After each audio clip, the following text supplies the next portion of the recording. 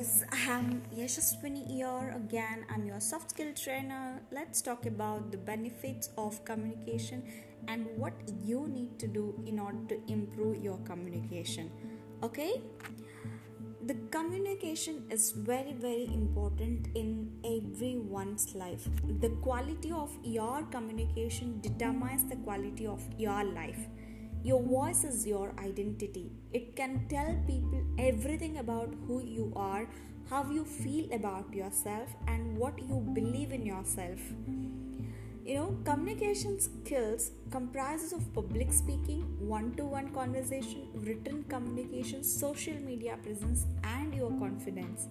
Mastering the art of communications can help you expressing emotions with logical appropriateness, acknowledging your needs along with other needs, negotiating mutually beneficial relationships, choosing what you say confidently and accurately so others understand, expressing disapproval and disagreement without opposing, refusing requests that interferes with your job and life.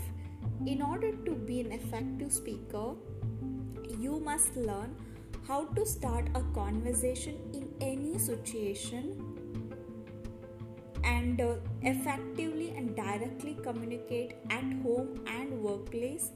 Lead conversation from beginning to end. You must be good in all this.